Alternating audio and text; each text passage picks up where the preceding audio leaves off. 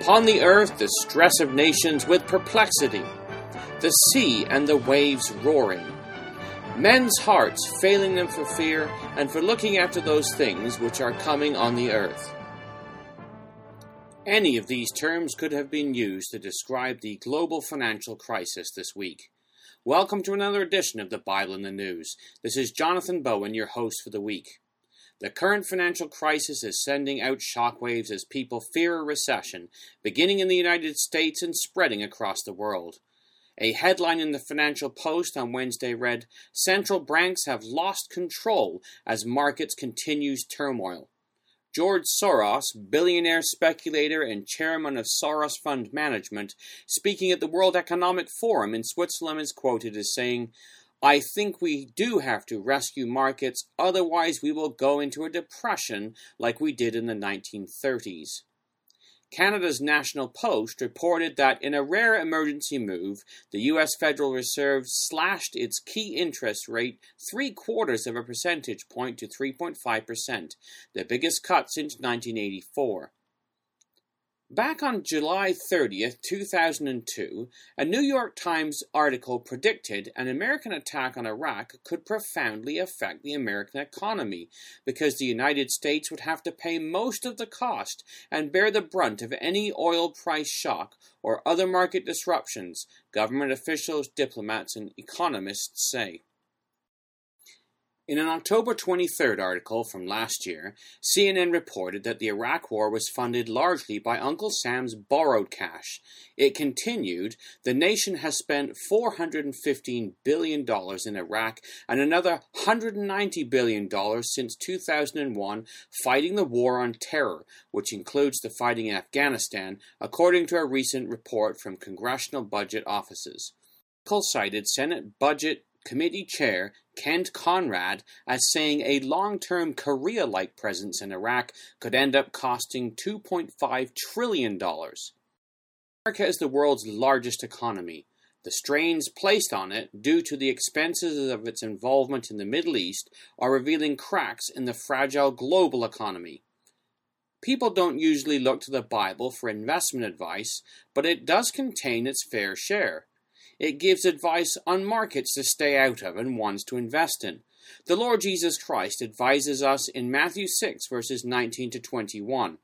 "Lay not up for yourselves treasures on earth, where moth and rust doth corrupt, and where thieves break through and steal." We could add, where markets don't crash.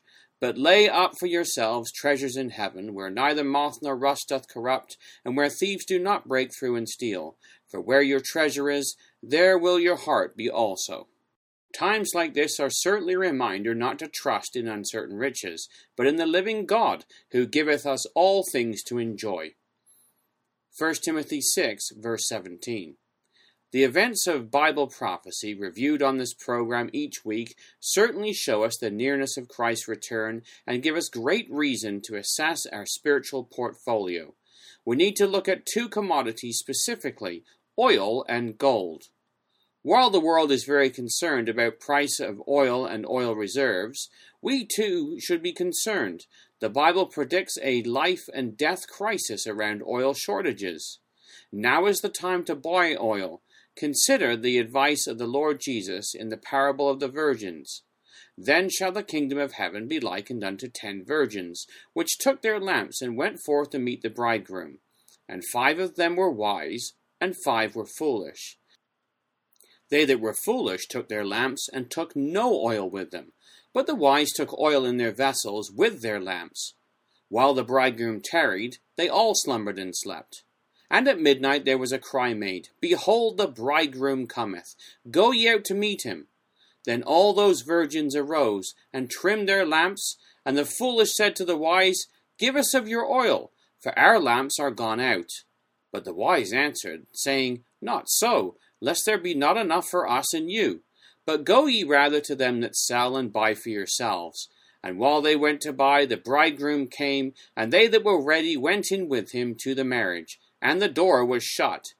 Afterward came also the other virgins, saying, Lord, Lord, open to us. But he answered and said, Verily I say unto you, I know you not. Watch therefore, for ye know neither the day nor the hour when the Son of Man cometh. Matthew 25, verses 1 to 13. How are our oil supply these days? We need to seize the opportunity to fill our vessels with oil. The other commodity we need to invest in is gold. Remember the words of Christ in Revelation. I counsel thee to buy of me gold tried in the fire, that thou mayest be rich, and white raiment, that thou mayest be clothed, and the shame of thy nakedness do not appear, and anoint thine eyes with eye salve, that thou mayest see. As many as I love, I rebuke and chasten. Be zealous therefore, and repent. Behold, I stand at the door and knock. If any man hear my voice, and open the door, I will come in to him, and will sup with him, and he with me. To him that overcometh will I grant to sit with me in my throne, even as I also overcame, and am sat down with my Father in his throne. He that hath an ear, let him hear what the Spirit saith unto the ecclesias. Revelation 3, verses 18 to 22. We need to be sure that our hopes are not tied to the markets of the world, but to the Word of God and His coming kingdom. This is the only investment that is guaranteed. But what do all these financial tremors throughout the world have to do with Bible prophecy? In the February 15th edition of Time magazine, 2007, an article entitled The Godfather stated of Russia, 10 years ago, Russia was in a state of disarray reminiscent of the early 17th century. Times of troubles. Putin's most impressive achievement, however, has been to restore Russia's global clout. Putin warns that a unipolar world, meaning one dominated by the U.S., would prove pernicious not only for all those within the system, but also for the sovereign itself. The article went on to state, the political implications of today's expensive oil are worth pondering. Quite simply, Russia is the only major power that has a vested interest in high energy prices. It is therefore the only major power with no interest in Middle Eastern stability. That is why Russia poses America's biggest problem when it comes to stopping Iran from acquiring nuclear weapons. The fact remains that it is the Russians who are building the Iranian nuclear reactor at Bushehr, and the Russians who have just won the contract to build an additional 6 such plants. Time magazine, February 15, 2007. Well, today, the American economic crisis is a credit crisis due to its overextension from this Iraq war. Reuters reported on Wednesday all of the Iraq and Afghanistan war money, about $11 billion a month, is effectively being put on a government credit card at a time when the U.S. government debt has skyrocketed to more than $9 trillion, up from about $5.6 trillion when Bush took office in January 2001.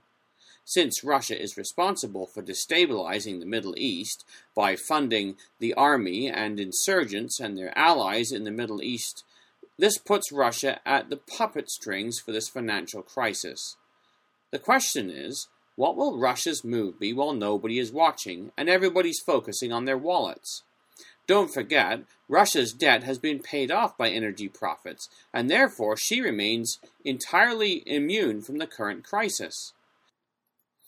The New York Times reported on January 25th, in almost a decade since the Russia debt crisis of 1998, finance officials here have amassed an enviable war chest with the largest per capita currency reserves in the world, while paying down nearly all sovereign debt.